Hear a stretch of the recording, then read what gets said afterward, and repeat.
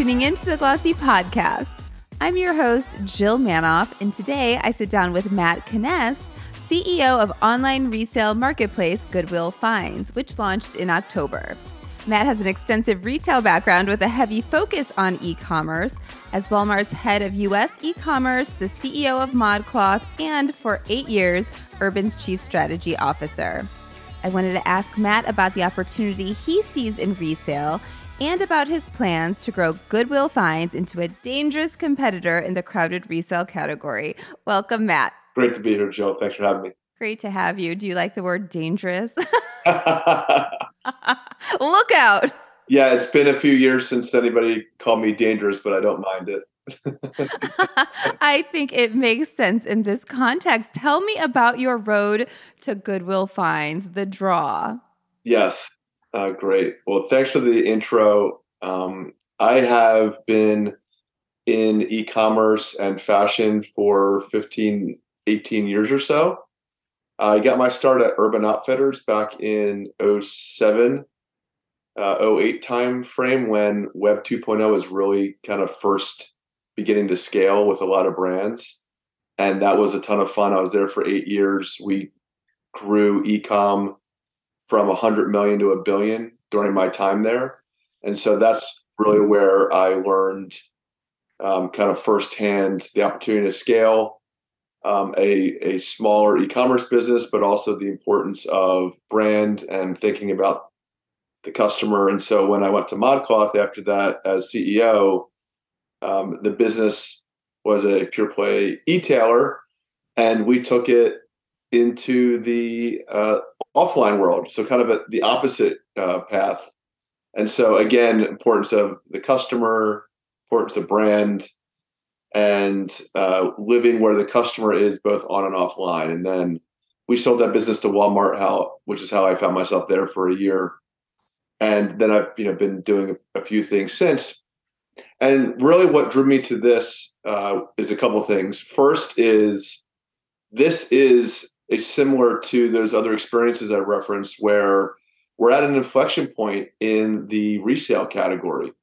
A lot of the new incumbents, Poshmark, ThredUp, RealReal, StockX, and the like, launched in the last 5 to 10 years, but it's really coming out of COVID, where the Gen Z consumer has said there's no stigma on secondhand,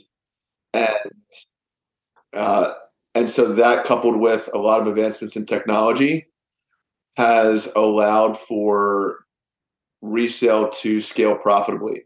And so I was drawn to that challenge, that inflection point in the market, but more so the mission of Goodwill, the brand purpose of improving lives through the power of work, but then also this massive environmental sustainability impact that the brand has, diverting billions of pounds a year out of landfills based on donations getting resold. I was just so drawn into the mission, the brand purpose. And so when I first talked to the founders, I was kind of all in, and I joined last summer and we launched in October, as you mentioned, and now we're about 6 months post-launch and excited to share more about what we're up to. It's kind of an exceptional thing to say in fashion. I hear a lot of folks who have maybe pivoted away from the fashion industry, or maybe they decided to do something where they're taking a more organic approach to the industry, where they're just so turned off by the waste. To be able to say, I'm doing something that's doing good and I'm working in fashion, I mean, very, very much a draw, I would think. Tell me about, we got to dig in, but like the customers. Are you leading with the sustainability in marketing? To what extent? A lot of brands are telling me, maybe if they produce more sustainably, or they're working toward targets in the area of sustainability. Currently, they're not talking about it much. Customers that dig in almost see it as the icing on the cake. Like that's not inspiring their purchases, but they like it when they see it. How would you describe it? Yeah, it is traditionally more of a tiebreaker in how consumers think about why they purchase and where they shop. I go back to my days at Urban when Everlane and Reformation were first kind of coming on the scene, and as um, as radical of an idea that Everlane was when they first launched, with the transparency and showing their bill of material and going all the way back into the supply chain of the factories. I was always more inspired by Reformation and how closely they integrated sustainability into their brand position. I think their tagline is going naked is the most sustainable option. We're the second. Nice. So for me, it's always been about not this like thing on the side, but how do you make it core to who you are as a brand and your business model and what your consumer believes are your brand promises that you're trying to keep every day. My year at Walmart, which is not fashion, right? They're a mass merchant, but I saw from inside the walls there that they incorporated sustainability into their business model by really driving home, making sure that they were using technology to be able to go all the way back in their supply chain to know where all their fresh grocery was coming from, so they could promise to the customer that this is truly organic and this is truly fresh. And if something breaks out that isn't good, they know exactly what batch it was sourced from. So I've seen a couple of examples before coming here to Goodwill Finds as to how to make it not part of your marketing, but part of your business model. And so your question now about the customer at Goodwill Finds, I would tell you that we're primarily attracting customers that are value driven. So kind of the traditional store thrifter going into a Goodwill store or other thrift shop looking for value for the price for deals. And we're attracting a trend driven vintage shopper, which is very much, kind of in line with fashion, and a younger consumer that doesn't have the discretionary income to spend and needs to put together all these looks because they're now living online so much. And it's a great way to get really cool looks that are one of a kind at a great price to be able to build a wardrobe really quickly, in this Instagram, TikTok world. So we're seeing both show up. There's this third segment of customer I call the conscious consumer that is overtly looking for places to shop and items to buy because of ethical sourcing, because of ESG considerations. Harder to quantify. I don't know that we're serving that customer today, but we aspire to over time. You're unique in that this is not sellers. You're not trying to compete for sellers. These are folks who are making donations, correct? Tell me about the overlap in terms of your assortment versus what somebody will find in store, or what is the divide? What determines that? Yeah. So first, I'll just say Goodwill Finds is a 501c3. So we are a nonprofit. We do have a license with Goodwill Industries International, just like the 155 individual Goodwill members that are around the country. And so we are a separate entity from the parent company, and we are separate from the members that operate the stores. But we are partnering today exclusively with the members. We have 4 members on the platform today, which means that we have over 150 more to go. So we are going to be dramatically scaling our supply this year and in the years to come as we go from 4 to 40 to over 100 members selling on our platform. What we've seen with the members selling so far is that we're selling less than 1% of the items that they have donated that are then resold. So it is a very small percentage of the donations. Certain categories just sell better online.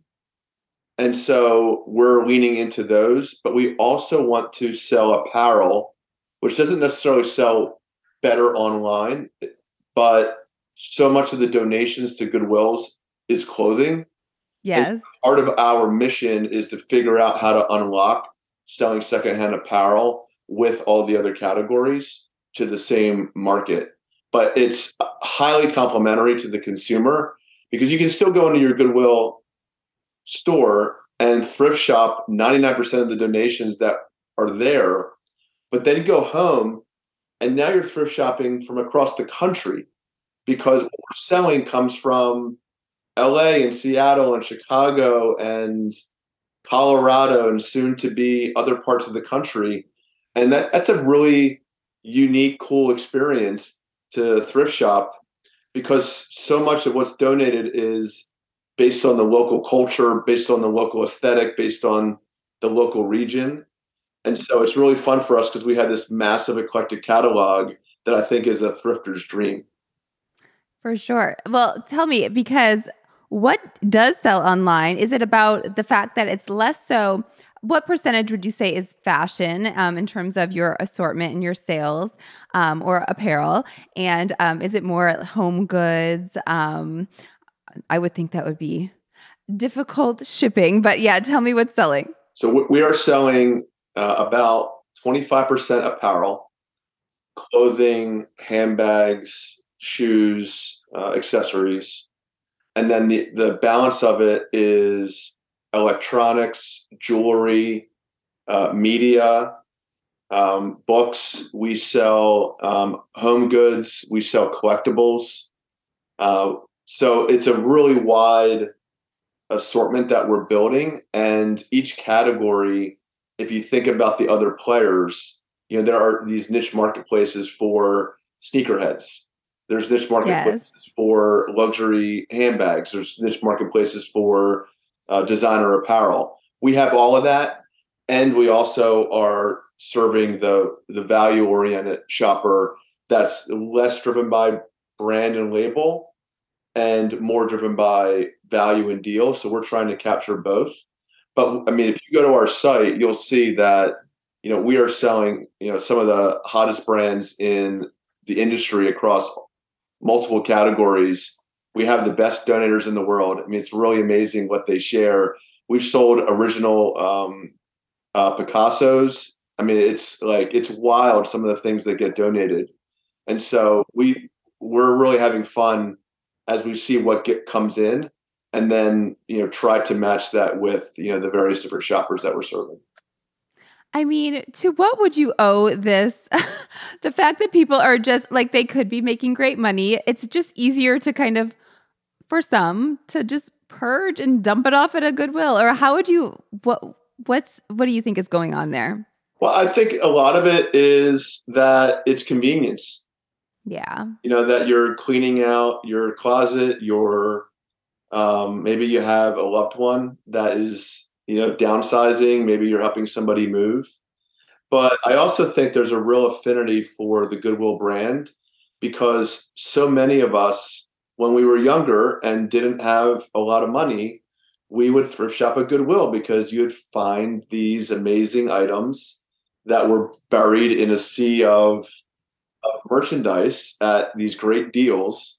And so I think a lot of it is affinity that people have where they feel like they want to give back and they want to donate to Goodwill versus spending a lot of energy trying to be a seller on a peer-to-peer site or, the amount of effort that goes into sending in an item for sale at a managed marketplace. And then you come to find out months later that half of it didn't sell above the clearing price and the commission check is tiny.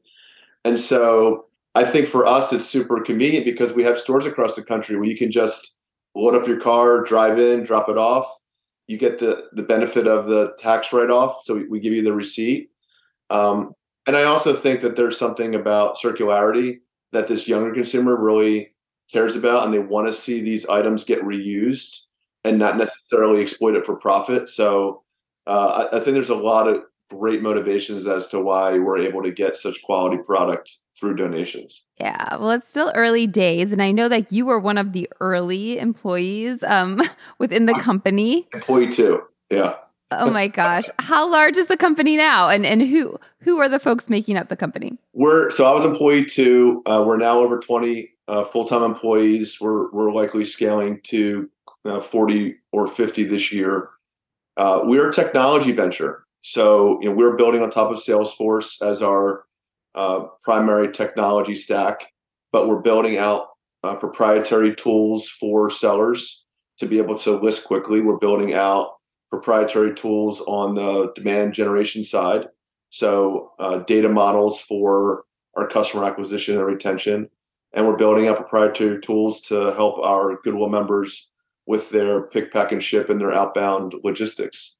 And so as we build all that vertically, each Goodwill member is able to leverage those investments, leverage those capabilities in one central location, which is really unique in the 100-year plus legacy of the Goodwill network that is a franchise model.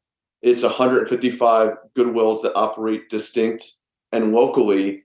This is perhaps the first modern digital central effort that they're able to take advantage of, where they can take advantage of our house file, take advantage of our technology investments, take advantage of our roadmap, the services provided in a shared way, which brings them a lot of benefits as sellers. And then on the consumer side, the first time you've had a fixed price, unified catalog where you can shop one marketplace, one customer experience, and from the convenience of your home across the nation.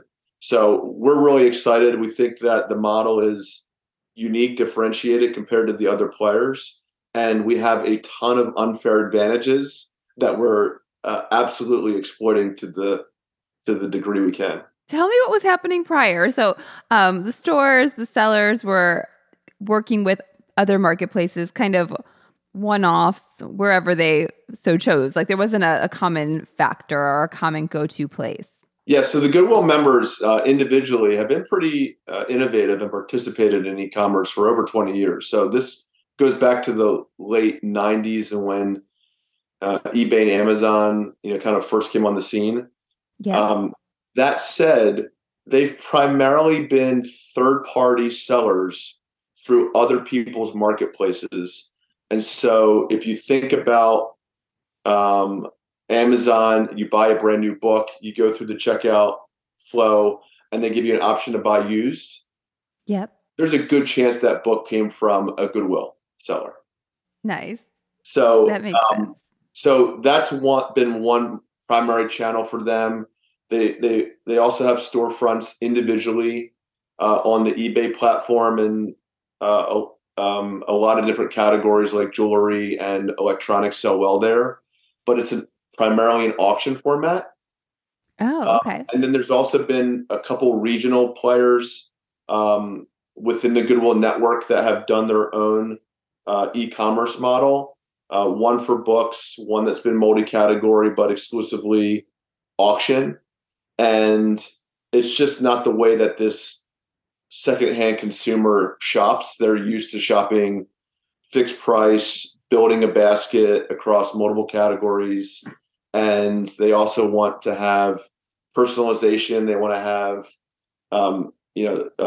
customer service that's geared towards them specifically. And they love the opportunity to interact with their local Goodwill and learn about the brand stories and the mission moments and the things that we're talking about from a brand marketing perspective. So, it's not that the Goodwill members haven't been involved in e-commerce. It's just been very fragmented and decentralized. And this is the first time that we've tried to pull it together in a modern way and really go after growth. Yes, I think you used the term company tech platform. I think I also read somewhere where it was referred to as an AI platform. Tell me the importance, I guess, of AI in your operations and in your direction. And I guess in terms of how it relates to the new standards, the emerging standards of e-commerce and competing in this space. AI is the buzz term of the moment. Yes. Yeah. It so is. I'm on my team's case to talk more about it, write more about it. Everybody sees the opportunity. We blame or thank, I don't know, ChatGPT, I think, for all the buzz, but talk to me. Well, so to be clear, we're not building AI. We're taking advantage of AI capabilities within the Salesforce suite of products. So that gives us an advantage where we can tap into the latest advances in AI without having to build it directly. The applications are pretty similar to what you'd think about in e-commerce. First and foremost, AI is being leveraged for pricing. That's probably the biggest hurdle that you have to get over in this category because everything's a one-off. And so, like trying to figure out at scale for hundreds of thousands of items, how do you price each individually? Yeah, you need to leverage technology, and AI is um, very efficient at looking across your catalog and your sales history, coupling that with scraping the web to see where else items are listed um, that look alike, and then to be able to in real time bring recommendations for price and other product detail information. Individual lister and seller is something that we're taking advantage of. That as we grow and as we add more members and we scale, that will get fine tuned and that will become tighter. When we launched, our pricing was all over the place, which we knew was going to happen. But as we're building these models and as we're getting smarter and tapping into what AI can enable, we're starting to fine tune it and we're getting better at where we initially price. There's also pricing across the catalog, and so like when do you mark down? When do you take pricing action? When do you promote? What recommendations do you bring into the user experience? Because liquidity is probably the most important feature of a marketplace where you're matching supply and demand. So as we scale sellers and grow our catalog, and as we acquire customers and grow our house file, we need to make sure that not just the categories that are selling the most and the customers that are buying the most match up, but the long tail of customers and items in the catalog match up. So AI allows you to leverage those data models to quickly figure out where can we make recommendations or promote product or use pricing action to drive conversion so that we're continuing to turn over the catalog and drive liquidity.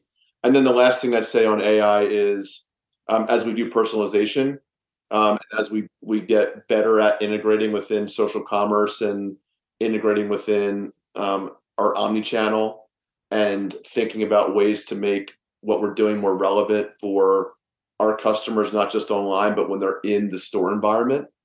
That's Yeah. We're not there yet, but that's another area that we're that's on our roadmap that we're excited to explore tapping into AI. That's exciting. Tell me, you're carrying some higher end brands, and maybe AI is part of this process as well, but is authentication very top of mind and crucial? What's going on there? We have an authentication service at our members at the donation center. So Oh, got it. when items are donated and there are items of a certain value or brand or profile, we will use an authentication service at the point of donation to verify that it's not a fake. And then we are able to generate an authentication certificate that we sell with the item. We're going to take a quick break. Stay with us. You talked a little bit about your pricing and it just rang a bell. It's a little bit, I'm veering left and right here, but I was just at South by Southwest and I popped into this high-end resale company called Moss. That's a local company. And I had not seen it, I guess, so in my face about the pricing and their strategy, which was like, when I walked in, they were like, have you heard about our 90-day pricing strategy? And apparently, they put it on the floor after 90 days. If it doesn't sell, they mark it down this much. Pretty good chunk for these higher end things. And then there's another time frame where they mark it down again. And it's just as a rule. Do you envision something like that happening where you said, if it doesn't sell, we'll be bringing it down? I don't know if that's how you said it. Yeah. So what's interesting is if you look at the Goodwill store model, that's what they do today. Uh, I'm going to speak in kind of broad numbers, but the context here, Goodwill, 155 members, collectively did about 6 billion in revenue last year across the entire network. So it's a massive enterprise, but not centrally controlled or operated. So again, It's a consortium of sorts. It's a franchise network that are individually run, but they all share the same brand and they all share the same purpose, and the collective social impact that 6 billion in resale led to over 3 billion pounds of goods diverted from landfill last year, and Amazing. hundreds of thousands of individual lives impacted by job placement or job training. So the scale, the social impact at scale of the Goodwill network is the thing that really grabbed me. And we're like really excited about our brand marketing and telling the stories and getting it out there, because I think everyone thinks that Goodwill is this amazing thrift shop that I went to and I get to donate some goods to, but I don't think people realize the magnitude of the social impact. And so as we take on this new venture with Goodwill Finds, we want to honor that legacy and mimic and complement the store experience. And so the store experience today is everything is designed to sell in 4 weeks or is then taken to secondary channels for sale. And Got so it. it's the same concept of like after the first week, it's marked down, and the second week marked down further, and the third week you get the third mark, and after the fourth week it's pulled off the floor. So they're absolutely training the customer to buy it when they see it. We're in the process of figuring out how to do that. So we're starting with a longer hold period, 90 plus days. But as we're able to fine tune our pricing algorithm and our markdown cadence, and as we begin to open up other marketplaces to sell on, so we're going to be cross-listing and co-listing aged items on Amazon and eBay. We've had some retailers reach out to us and ask us if we would put our aged catalog on their marketplace, because we have second hand good supply that most folks, it's a struggle to get as much supply as we have. They want us to sell within their online catalog. So what I'm imagining is as we scale, you're going to find our donated items selling exclusively on Goodwill Finds for a period of time. And for aged items that we aren't able to clear within a certain period of time, we'll then sell it at Amazon, eBay, and dozens of other marketplaces that sell secondhand, because we have to make sure that we're providing liquidity to the members so that they're able to turn over these goods.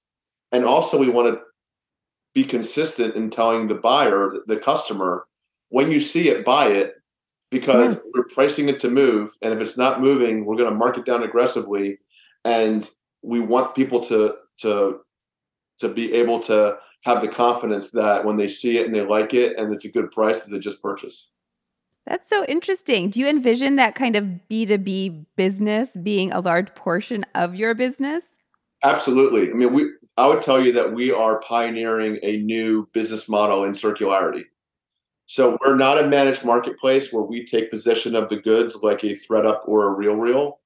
And we're not a peer-to-peer marketplace like a Poshmark or a Depop, where that's just a software platform that are helping peers connect on the buy and the sell side. We're a B2B2C business place. So we have a three-sided marketplace. We have members that we serve to help them list and automate their outbound shipping. We have consumers and resellers, in fact, that come to our website to purchase the goods.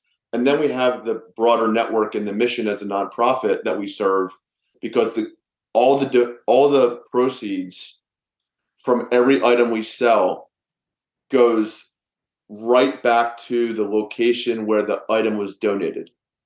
Oh, and wow. Those funds then go directly to support the local mission in the local community where the item is donated. And so that circularity of, I go to my local Goodwill, I choose to donate there versus going through the effort of being a reseller. I know that when they list that on GoodwillFinds.com and they get the best price, that money is going right back to the mission that local Goodwill serves in job training, job placement, but also other services that they provide to the local community, which is extensive and unique to each geography. So we're really excited about what we're building, but we're also really excited to pioneer a different way to think about circularity. And my mantra is a high tide raises all boats. So I think as every secondhand marketplace has success, it's all of our success. So we want everyone to do well here because the more the consumer votes yes and says, I want to consider secondhand before I buy fast fashion or I buy overproduced goods that were made in a part of the planet that are not regulated and are bad for the planet, that's going to be good for everybody. It's going to be good for society. It's going to be good for communities. It's going to be good for the consumer. And so I just think this is one of those unique opportunities where it's a win-win-win. For sure. You talked about scaling. You have very ambitious plans. What is it going to take to get there? Are you active, like you said, hiring, growing the company to enable all of this assortment? I read like 1 million items by the end of the year, but tell me if that's correct. So we launched with 120,000 items or so back in October. We're now approaching 250,000 items. And we're in the process of onboarding a lot more Goodwills this spring and throughout 2023, which by my estimates will have us approaching 1 million unique items in the catalog by the end of this year. So that's the goal, which would be let's call it an 8x in supply from when we launched to the end of this year. And then on the demand side, we're seeing really great retention where customers are finding us, they're buying, and they're like, this assortment and the value we get is so incredible. So we're seeing really great repeat rates, which gives us a lot of confidence that we can scale our customer acquisition. But we also want to continue to tell the story and get the brand out there because I think people that know Goodwill and they learn about this are curious and they come check us out and they shop. But there's a lot of younger customers or there's a lot of consumers out there that don't think about us as a place to thrift. So we're really trying to get the word out and not just tell the brand story and share the impact that we have as our mission, but we really want to compete from a demand perspective and get shoppers to think about us before they shop at these other for-profit marketplaces, and for the obvious reasons. Well, there's obviously go ahead. I'm sorry. No, go ahead. And as we scale demand, we're really excited to begin to partner with the industry because I think we are uniquely positioned to be a partner to brands that care about circularity, that care about ESG, that care about end of life. They want to tell a story to their customers about how they're taking care of their returns, their damaged goods, their unsellables, and where they're directing their customers to dispose of items that they bought years ago. And so we've already had a lot of conversations with luxury brands, designers, and other brands in the market that said, how can we participate? How can we have a shop on your platform? And how can we think about, a way to partner with you as the same way that retailers have asked us if we would share our catalog with their marketplace. So we have so much work to do this year that it's not a burning platform, but I think as we scale, Goodwill Finds could become a unifying platform across the entire industry for how to lead circularity for retailers, for brands, for consumers, as well as for mission. That's really interesting. So do you envision that there will be maybe a link to resale on a brand site and it takes to your a customer to your inventory, they're shopping via Goodwill Finds? Or what do you envision that looking like in terms of a brand's resale play? So if you go to our site right now, we're selling Nike, Patagonia, Lululemon, Free People, Carhartt, Levi's, right? So some really big brands that people love. And they're really successful brands who've been around for a long time. So there's a lot of secondhand product out in the market. And so I can envision a world where we work with brands like those or others, where there is a branded shop on our platform, goodwillfinds.com /brand name shop, where we curate and pull out from all of our donations their branded goods so that our consumers can have a branded experience, as well as to be able to work with those brands on the goods that are end of life that they want to make sure that they dispose of responsibly, that they can partner with their local physical Goodwill location and donation center to get those goods put into the same branded shop on our platform, so it's a win for the brand, it's a win for the customers, it's a win for our mission because that would just drive our supply and sales, so we're able to give back more to those local Goodwills. And then I think over time, that will become sort of a playbook for how brands think about end of life, where they're directing their customers or giving them incentives to donate versus to throw away. So smart. How are you winning customers now? How are you competing? How are you marketing? What's working? We're doing very little in the paid marketing space today, in part because the earned media response has been so strong.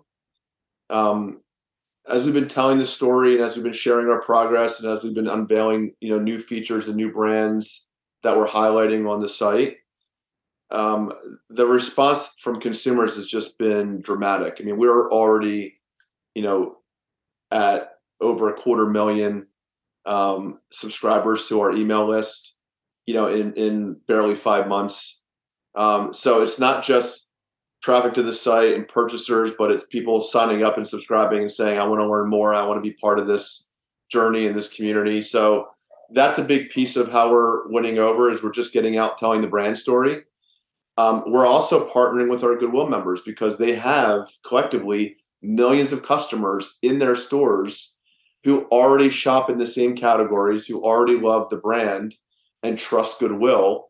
And so we're working to convert them from single channel customers to be multi-channel customers, which I think there's a lot of research over decades that say a multi-channel customer is worth more and is loyal with your brand longer.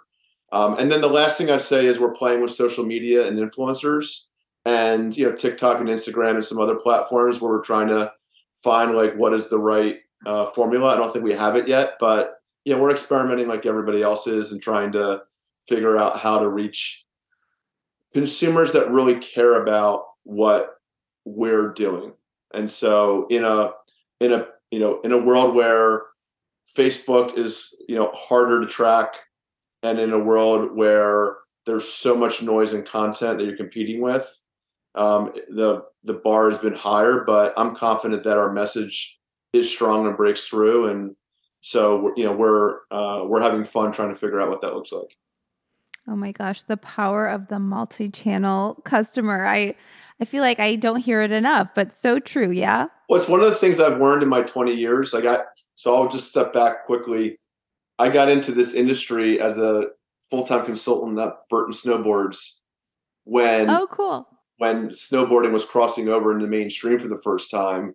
And then I go from working there to the 8 years at Urban Outfitters, which also owns Anthropologie and Free People and a number of other brands, and Nuuly, which is killing it, by the way, on the... I love Nuuly. Yeah, what they're doing is so innovative around rental and resale. And then I went to ModCloth and did some work with Afterpay, spent time at Walmart, spent time at Lucky Brand. And what I've learned is a couple of things. One, great brands have a narrow focus and a wide appeal. And so mining who the customer that you have today and really, really obsessing about what she and he want, what their feedback is, where they're begging you to be better, where they're asking you to do more, and just making sure that your execution lines up with those brand promises is table stakes for me in any enterprise I'm involved in. And so we're doing that. But at the same time, you have to make sure that the way you tell the brand story is broad enough to appeal to a big enough market that will allow you to scale as you improve the customer experience, as you improve the product that you're offering, as you improve the value that the customer derives. So that's one philosophy I have is narrow focus, wide appeal. The second is don't don't fire the customer you have hoping to acquire a customer you don't, which is a big misstep I've seen a lot of brands and retailers make over the years when they try to do a transformation or they try to grow too quickly. And so I keep coming back to, we have this amazing customer who already loves Goodwill in the store, and we're not doing a good enough job serving him and her. So we're hyper focused on how do we make sure that we're including them? How do we love the customer we already have at the brand level, not just for our marketplace? And how do we then activate community?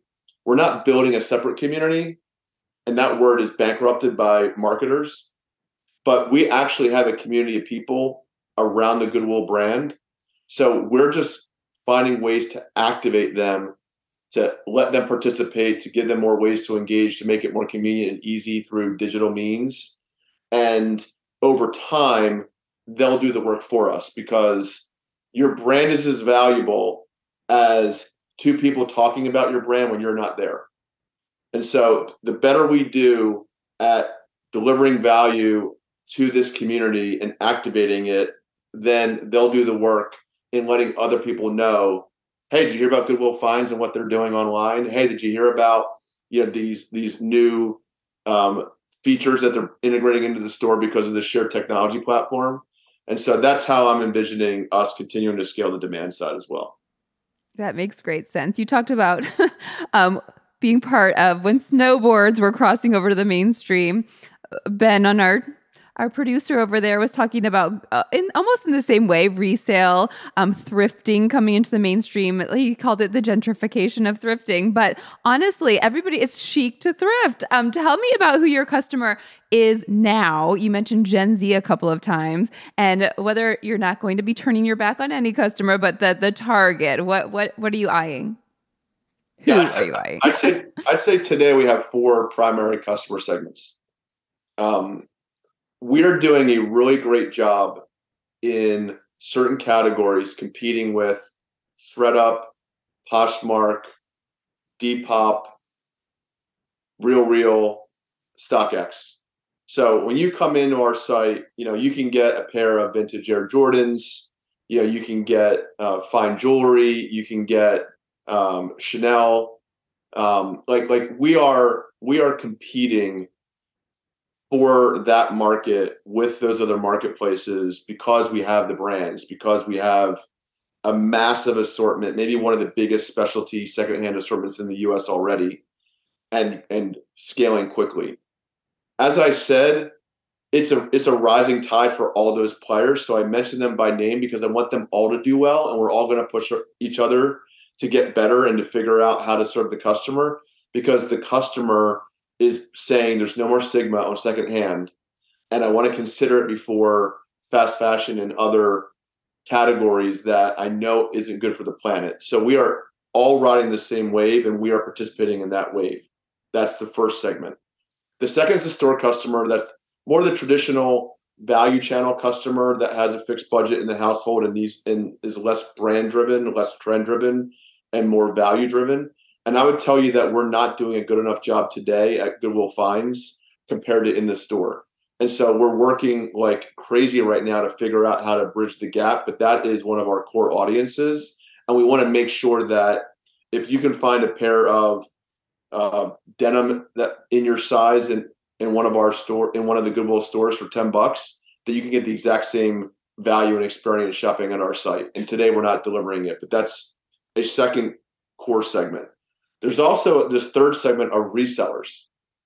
And so this is fascinating to me. I was not aware of it before I got involved in this venture, that there is this you can go onto Reddit and read the message boards. It's so fascinating. But there is a real hustle culture in this country of resellers that go into Goodwills and find these amazing values, and then they relist it. And I think that's wonderful. And I love the fact that they found our site and we're able to make it easier for them to be a reseller, because they can build a basket of 49 items in one checkout flow and shop versus having to go into single auctions one at a time and wait days to see if they want it. So like we're embracing that market big time. But I also think that it's just akin to what influencers are doing online. And social shopping and live stream selling. And so what we're thinking about is how do we as a platform make it easier for influencers and for resellers to leverage our catalog and maybe even sell our items through their either offline or online selling channels. And then we just have like an affiliate commission relationship with them. And they don't have to do the work of managing the inventory and buying it and reselling it, et cetera. So we love that market. We think that they're a healthy part of the ecosystem. The same way that when you go into a Ticketmaster, there's consumers that shop for tickets, but there's also resellers that come in and buy bulk and provide liquidity. We see that same phenomenon happening here. So that's the third segment. And then the fourth segment I mentioned is this conscious consumer. And I think that this is maybe the holy grail for secondhand, is where the first segment of trend-driven vintage shoppers is a younger demo. I believe 40% of our current customers are 35 and younger. So we are absolutely hitting the Gen Z and younger millennials in our current demo. And the second segment I mentioned, which is these kind of value-oriented households, that is a broad demographic. But the conscious consumer, I think, is a more affluent, more mature, sophisticated shopper that really thinks about legacy and impact and give back and is shopping with their children and their neighbors, and the story around it really matters to them. And it's not just look at this Chanel bag that I found, but guess where I found it? And let me tell you about their mission. And let me tell you about the impact that they had last year. And so that fourth one, harder to measure, but I think that ultimately they're going to be one of the biggest forces in scaling resale across the US this year and beyond. Nice. Well, this is so fun. I have to ask you because I am a Goodwill shopper. First of all, if I found some Air Jordans at a Goodwill on your site, I'd be like, score, thank you very much. But my main, I talk about it all the time. I found a $6 skirt from a Dior skirt at one point in my life. I still have it. I still talk about where I got it, and it was only $6. But what's the late? Are you shopping? Are you shopping your own site? What's your latest find that you love and where? Oh my God. Well, so I've been down the rabbit hole on collectibles buying. I have 3 teenage children, Gen Z, and we're having this moment. I live in Philadelphia area, and we're having this moment in the local sports teams. And so I've been down the rabbit hole at sports memorabilia and sports apparel, and we're in the process of bringing on more Goodwills from across the country. And I'm like banging myself on the head. How have I not reached out to the local Metro Philadelphia Goodwill so I can get access to all the donations in the Philadelphia area so I can start shopping for my Eagles and Phillies and Sixers and Flyers gear. And then, the other thing I'd say is the jewelry section is amazing. Ooh. Yeah, I'm still shocked at the quality of what we get.